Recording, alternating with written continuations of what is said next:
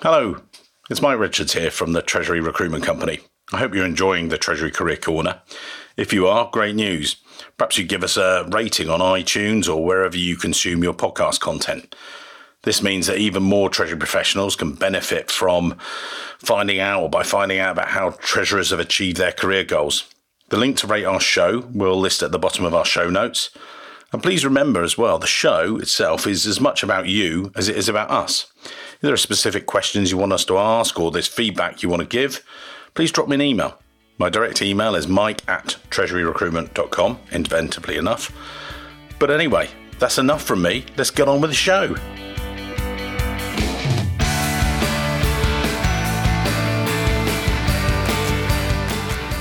Welcome to this week's Treasury Career Corner podcast, where I interview Treasury professionals about their Treasury careers, how they first got started in Treasury, where they are now, where they see themselves and the Treasury profession going next.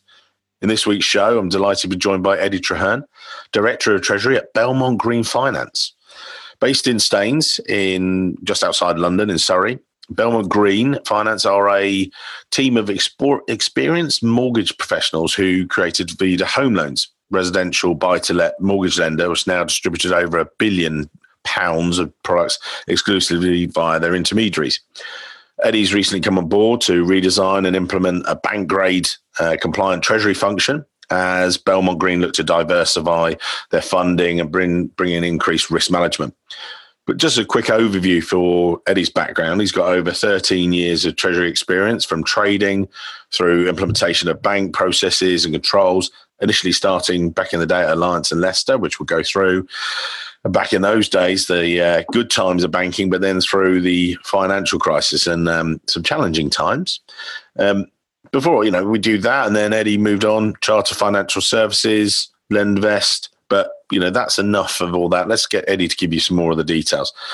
So, Eddie, as a regular listener to the show, you know a little bit more, which is great. Why don't you take us through your story from the dim, distant past? Over to you.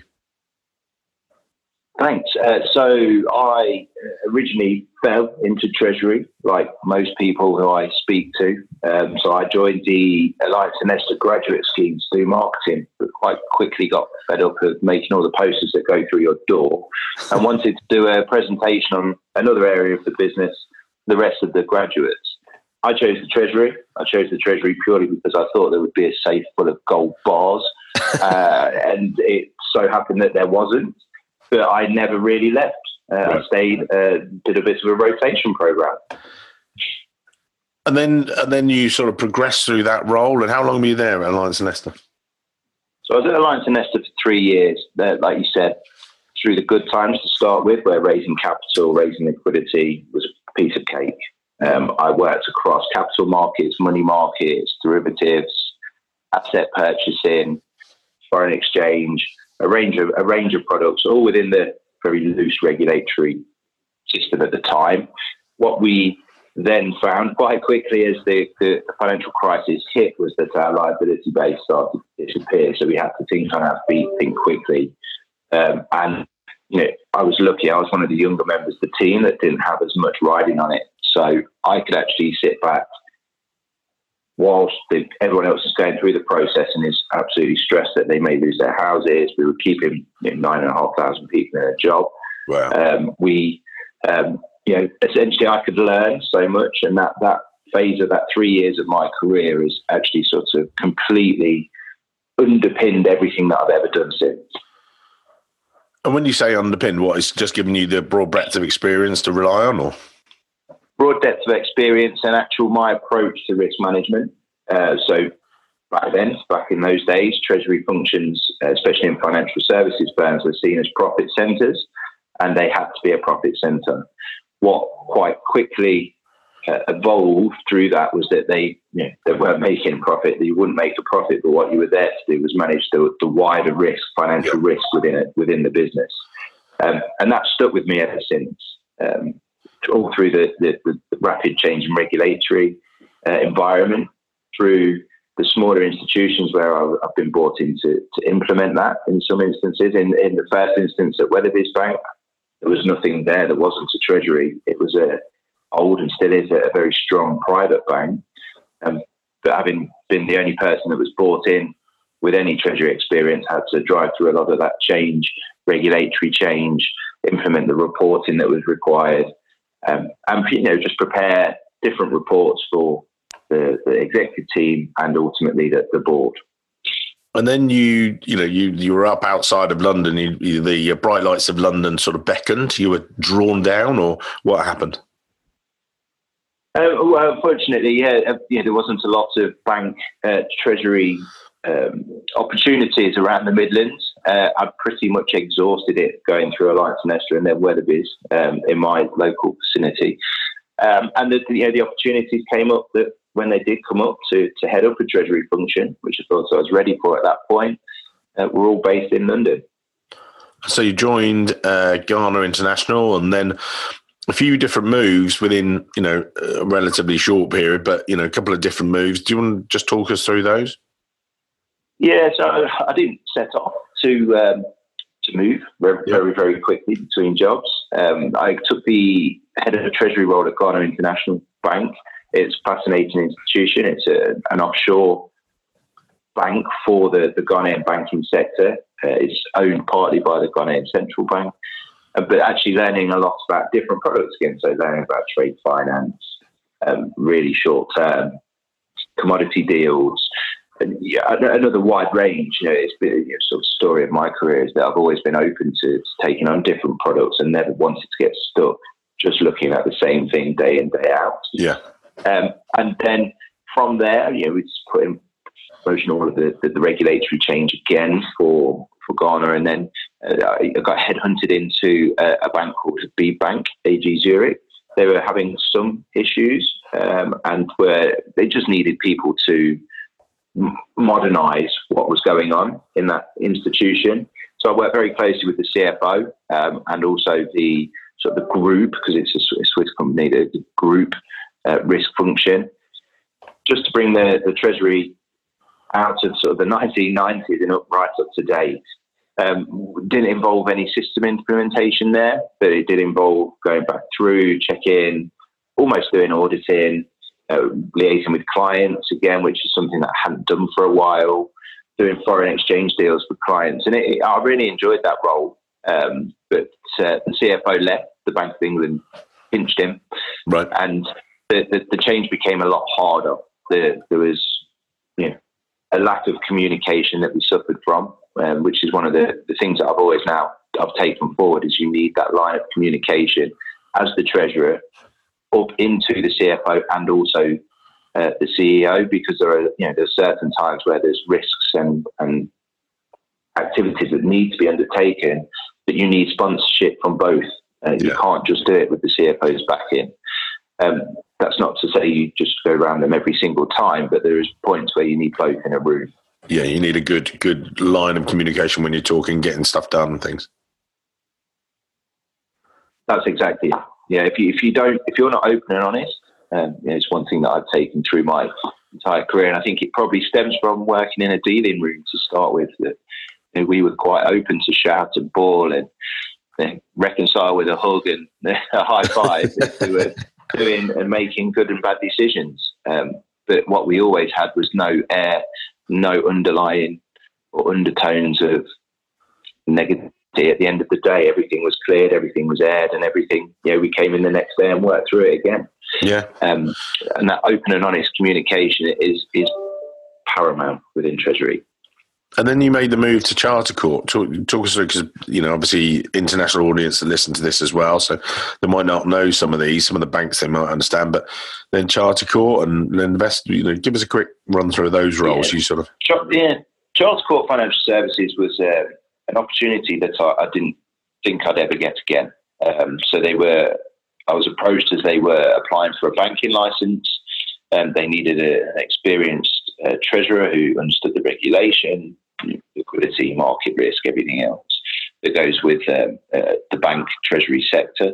So I spent a year with them initially when we were in the design and build out phase. We submitted our application and we were implementing treasury systems. We were implementing new risk management policies. We were implementing new payment methods, new payment systems, driving through an enormous amount of change. It was a brilliant team effort, and just people were again all pulling in the same direction. And we took it from a balance sheet of about £100 million when I joined to when I left September 17. We had a balance sheet of about 6 billion, or 6.5 billion. You talk about you talk about the team there. The treasury. How was the team structured when you started, or what did what are you like as a that's a key thing a lot of people listen to, is you want to know what you're like as a boss and how you create your treasury team around you.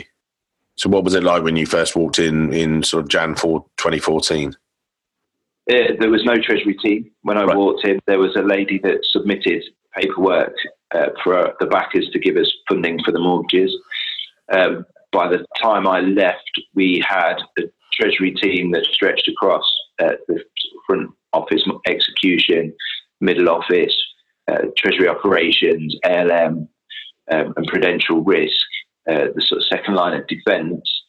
Not all reported into me, obviously, but we had a team of close on 25 people.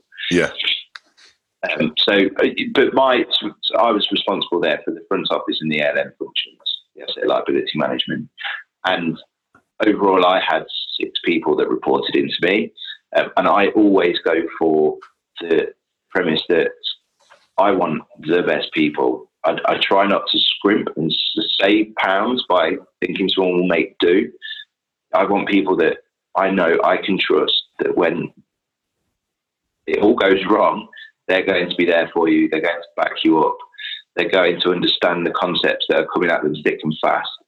Yeah, hiring. Do you mean hiring at a higher level, perhaps than you might? So instead of recruiting a senior treasury analyst, you might recruit a treasury manager, or instead of an assistant, you might recruit a deputy treasurer, sort of thing. That's it. What I always find is that actually, the long term, the better the people you get in, the less people you need. Right. Nice. I don't abide by the rules that you just have people and they just sit and they just program on spreadsheets and they become a robot. Yeah. I want people to be engaged. I want people. I try to operate with a pseudo really flat structure. So I will sit in with my people. I don't like sitting away from them. I want everybody to come to me, from an analyst through to a deputy. I want everyone to come to me if they need me. But hopefully, by putting together a high performing team, they should be able to resolve most issues themselves. What I've always tried to do as well is implement the best systems, so you actually get the systems to do the grunt work, and you have highly skilled people that can think strategically and make very good risk management decisions. And you work yourself out of a job in a way, in a good way, because, as you say, they're taking on the responsibility whilst you take it forward, sort of thing. Well, I think that the key to being a good treasurer is being able to act as that sponge between the board and the executives and the rest of the team. In my experience, boards can be up and down in their behaviours, but I don't find that treasury teams necessarily respond that well to being shouted at. Yeah. So you sometimes have to take the rough from above, and then it just looks smooth and a nice, easy transition and message spread into the rest of the team. Yeah. And then, you were nearly 4 years at Charter Court before you made a move. Why move on from there? Very successful. You head of treasury, really enjoying it. Great team. What happened next? The change had stopped. We'd just been through an IPO process. So the treasury doesn't take a back seat in that instance, but we weren't looking to do anything new. Because we needed to be stable, we need to manage the risks within corridors. So we had full-time jobs doing that.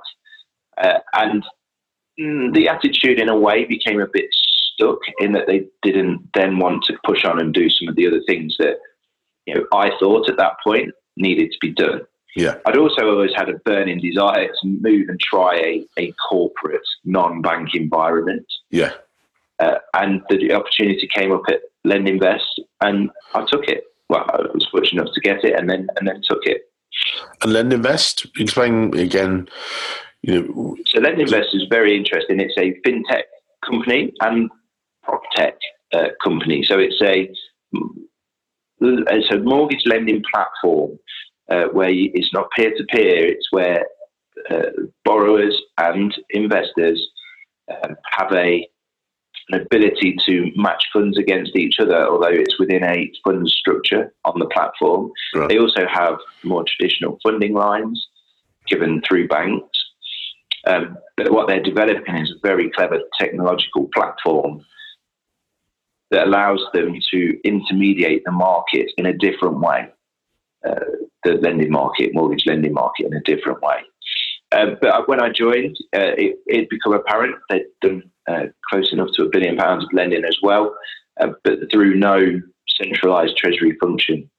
So they needed someone to come in, have a look what was there, which wasn't as easy as it sounds, and then form a treasury function and then pull the bits that are being done elsewhere in the organisation to centralise a lot of the tasks. And that ranged from actually hedging deals or hedging the lending that's going on from an interest rate risk perspective to funding payments and getting a structured method for funding loans and as they're going out the door, inserting timescales, etc., and SLAs for the rest of the business. So it was interesting. I enjoyed my time there. I wasn't there that long, but it was a period where we got a new CFO. We started to build out a lot more technology in terms of where loans are sitting and recording which funding line is owning loans, and moving a lot more away from Excel into a systems-based approach. And I did enjoy it. It's just that the opportunity at Belmont Green came along, and it appealed to me a lot more. I'd learned a lot of lessons helping Charter Court set up their bank, and I wanted to apply them again and try to avoid the mistakes we made the first time around. So tell me again, explain to Belmont. Someone walks in. You look up some of the stuff on the web and everything else, but explain it in your words. So Belmont Green are a mortgage lender, a specialist mortgage lender. So we lend into the buy-to-let and the owner-occupied sector, but it's people that won't pass necessarily straight through on a high street lender's criteria. Right. So it needs a bit more of a manual underwrite. People need to look at it, need to understand cases better. So it's instead of a computer says no environment, we have people looking at cases and making an informed credit decision in line with the credit policies that we've got in place.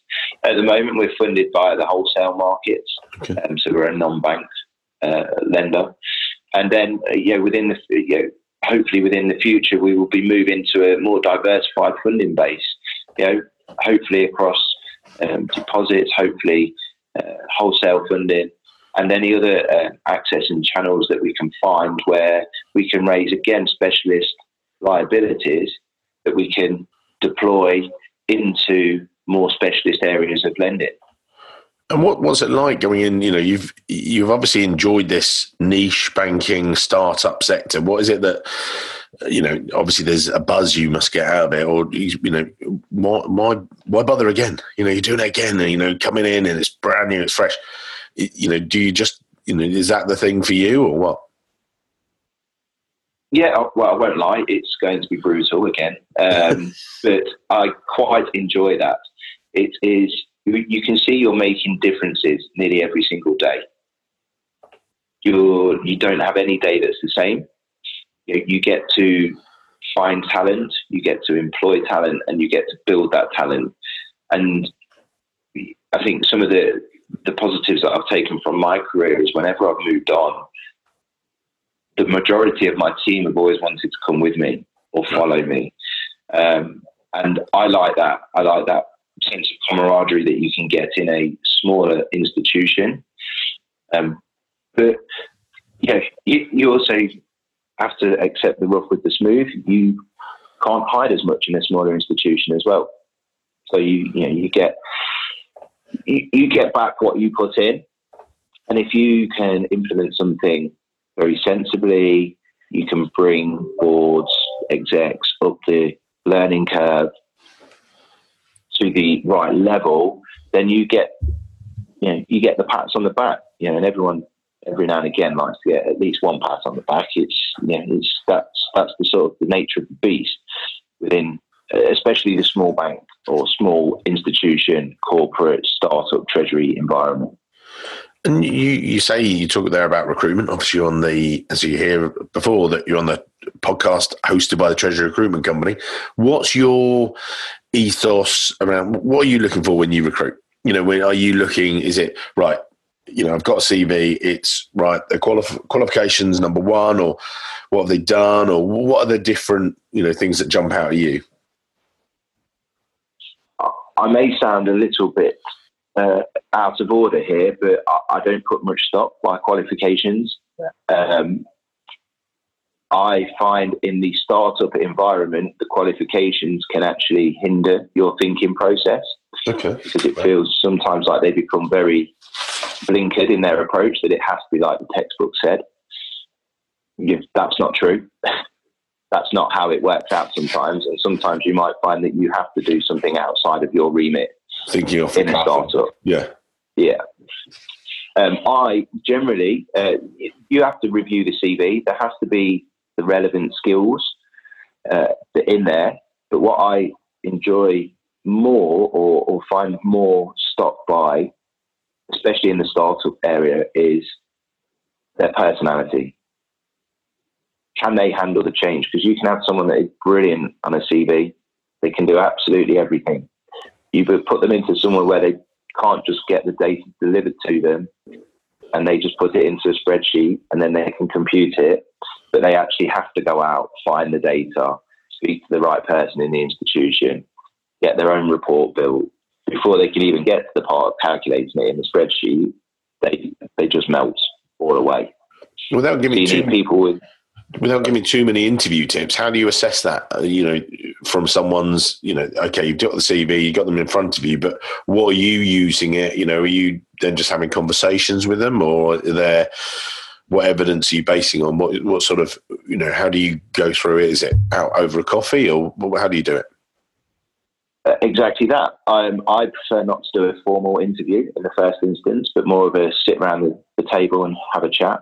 Our office is in the Shard, so we are quite lucky to have a nice vista to sit, and it sort of relaxes people a bit. And the most expensive coffee? For someone, yeah. What I actually do is take them through, just see, how would you do this? So have you ever thought about this sort of thing before? And the questions that you ask on about, how do you calculate interest rate risk, or how have you calculated liquidity before? It's more around, have you ever had a trouble getting your data for your reports? And let the person talk you through it. Again, this is just my opinion, but I think you can form that view quite quickly. And I think in a small team, in a larger team, you can take the skill set. Yeah. You don't necessarily all have to get on. In a smaller team, personality is key. Yeah. Because if you don't all get on, it becomes incredibly difficult to get anything done. It's also that interviewing style is more evidence-based / scenario-based, interviewing, as we've called it, where you're actually, it's taking it further on from, tell us about how you've dealt with a difficult person. It's like, right, you dealt with a difficult person, but what happened next? Or then how did you deal with it, sort of thing? Is that much, it's actually, the reaction, and, as you're saying, if you're doing it in a more informal sense, although it's not informal for those of you who are out there, guys, it is an interview. Do you remember that? But actually, it sounds like you get that much more sort of from the people as well. Yeah, well, I always think people have hours and hours and hours to write their CV. Yeah. And, they're going to give you the most perfect view of them ever. If you can get people thinking off the cuff in your first 20 minutes of chatting to them, you actually get to see how they behave in a changing environment. can they actually cope with randomness? Can they cope with not interrogation style questioning, but rapid questioning, all of which you are going to get in the environments that I've worked in for the last 8-9 years. Yeah. And if you look back over your perfect CV, Eddie, and just doing that, just putting that, turning around 180, what things would you have changed, or, not necessarily what mistakes, but what sort of things, okay, I love doing that, or, if I was recommending there's someone walks in and says, I'd like to follow your career path, they're very junior or something like that, what recommendations would you give to those guys? I'm not one for believing in having regrets. Everything I did, I've always chosen on almost gut feel for the roles that I've taken. Yeah. Not all of them have worked out. Habib Bank probably wasn't the best one for me, but that wasn't to do with the bank. It was just an individual feel. Yeah, I had as at a the person. time. That's fine. Yeah, but what I did, and I've always done, is gone into everything with my eyes open. And sometimes opportunities have arisen where other people will go, I don't think that that's really right now. So, for instance, I joined Charter Court when I had 2 really small kids, and that was a business that could either flourish or potentially go bust. So it was, it was probably a risk, but at the same time, I felt it was a risk that was worth taking for the progression of my career. And it was interesting work. I think as long as you find the work interesting, you'll enjoy going to work. If you enjoy going to work, that generally means the business is going to succeed. And you talked there about, you talked earlier rather about sort of systems, and you see the industry developing. What are you seeing, there's a lot of stuff coming at you guys, and I'm aboard of talking at various conferences about, AI and automation. Yeah, that's always going to take out routine. We know this, all right? Get over it. It's more, what are you seeing sort of coming down the line that's going to help yourself as a treasurer, or, what are you thinking about for the future as you progress? Well, I'm going to sound a bit like a Philistine, but I'm not all sold on AI yet. Or that's treasury. Right. We like that. But I think there's machine learning will help. So cash flow planning, clearly there's going to be an element that it can start to help. There's risk management. We've already got systems out there that can calculate and then essentially tell you what hedging to put in place. Yeah. There are plenty of very good systems now for comparisons on FX prices, bond prices, whatever it may be. Whatever products we're working within the Treasury. And it may just be in my sort of my smaller institution world, but that actual face time, catching up time, going for lunch, going for dinner with brokers, some of the investment banks, some of the other lawyers and people that are in the wider Treasury sort of family. Without that and that little insight, those little bits of knowledge that you're not picking up elsewhere, your wider network, so staying in contact with ex-colleagues, always managing to keep up time for meeting the people that you used to deal with, that sort of thing. I think sometimes treasurers can be a CFO's worst nightmare if they're a very analytics driven and they have to have everything on a spreadsheet, because I'm a firm believer that 75% of what we do is a science, but then the 25% that is an art. And that, there's just a gut feel sometimes. It's like, you can see the macroeconomic situation is looking like a certain way and rates should move a certain way. But you sometimes just get a sense that actually I don't think it's going to play out like that. Yeah. And you might take a contrarian view to the market. But your AI, unless you can program it to be that clever and have good feel, then I don't think that's where I still think there is a human element to Treasury that will always be there. Trust your instincts and your gut sort of thing. Yeah. So someone, to sort of wrap up today and just, look to the future again, someone looks back at your your LinkedIn profile, and that's one of the things we would say is to, connect with Eddie. I checked with him before the show. That's a good way to connect, look at his background and stuff like that. We'll put the link on the show notes as well. But if someone does look over your career and they say, actually, that's what I want to do, what advice are you going to give to that person? Or what, to people out there, what are your overall thoughts, I think? It's a good question. I think overall, but my career, again, like I said, I fell into treasury and I've never shut any door. If someone's given me an opportunity to learn, I'll grasp it with both hands.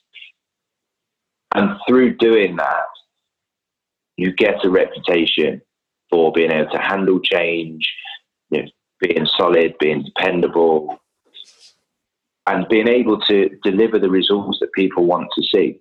Some of the processes I've had to take institutions through have been pretty complex, and I've not had a huge amount of support throughout the institution because there's not been that understanding. So there's two elements: you're actually implementing and bringing people along.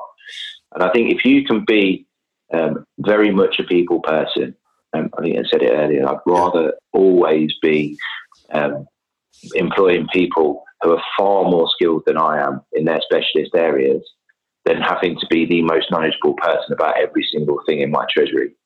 I think the treasury is definitely one of the areas where the sum is greater than the parts. And if you get the parts right, then you can deliver a great function, a very efficient function, a function that people actually within the rest of the organisation don't mind doing business with. Because essentially we are, wherever you work, you're always probably the gatekeeper to the purse. I've built my career on trying to have yes as my first instinct to a question, and I'll only ever turn it down if I find there's no avenue for me to manage the risk. Amazing. What a great little wrap up to today's show. All it remains for me to do is say thank you, Eddie, for being a guest and a regular listener. It's much appreciated. I hope you're enjoying it. Thanks for your time today, and I look forward to thank you over a beer in the future. Yeah, perfect. Thanks, Mike. Thanks very much.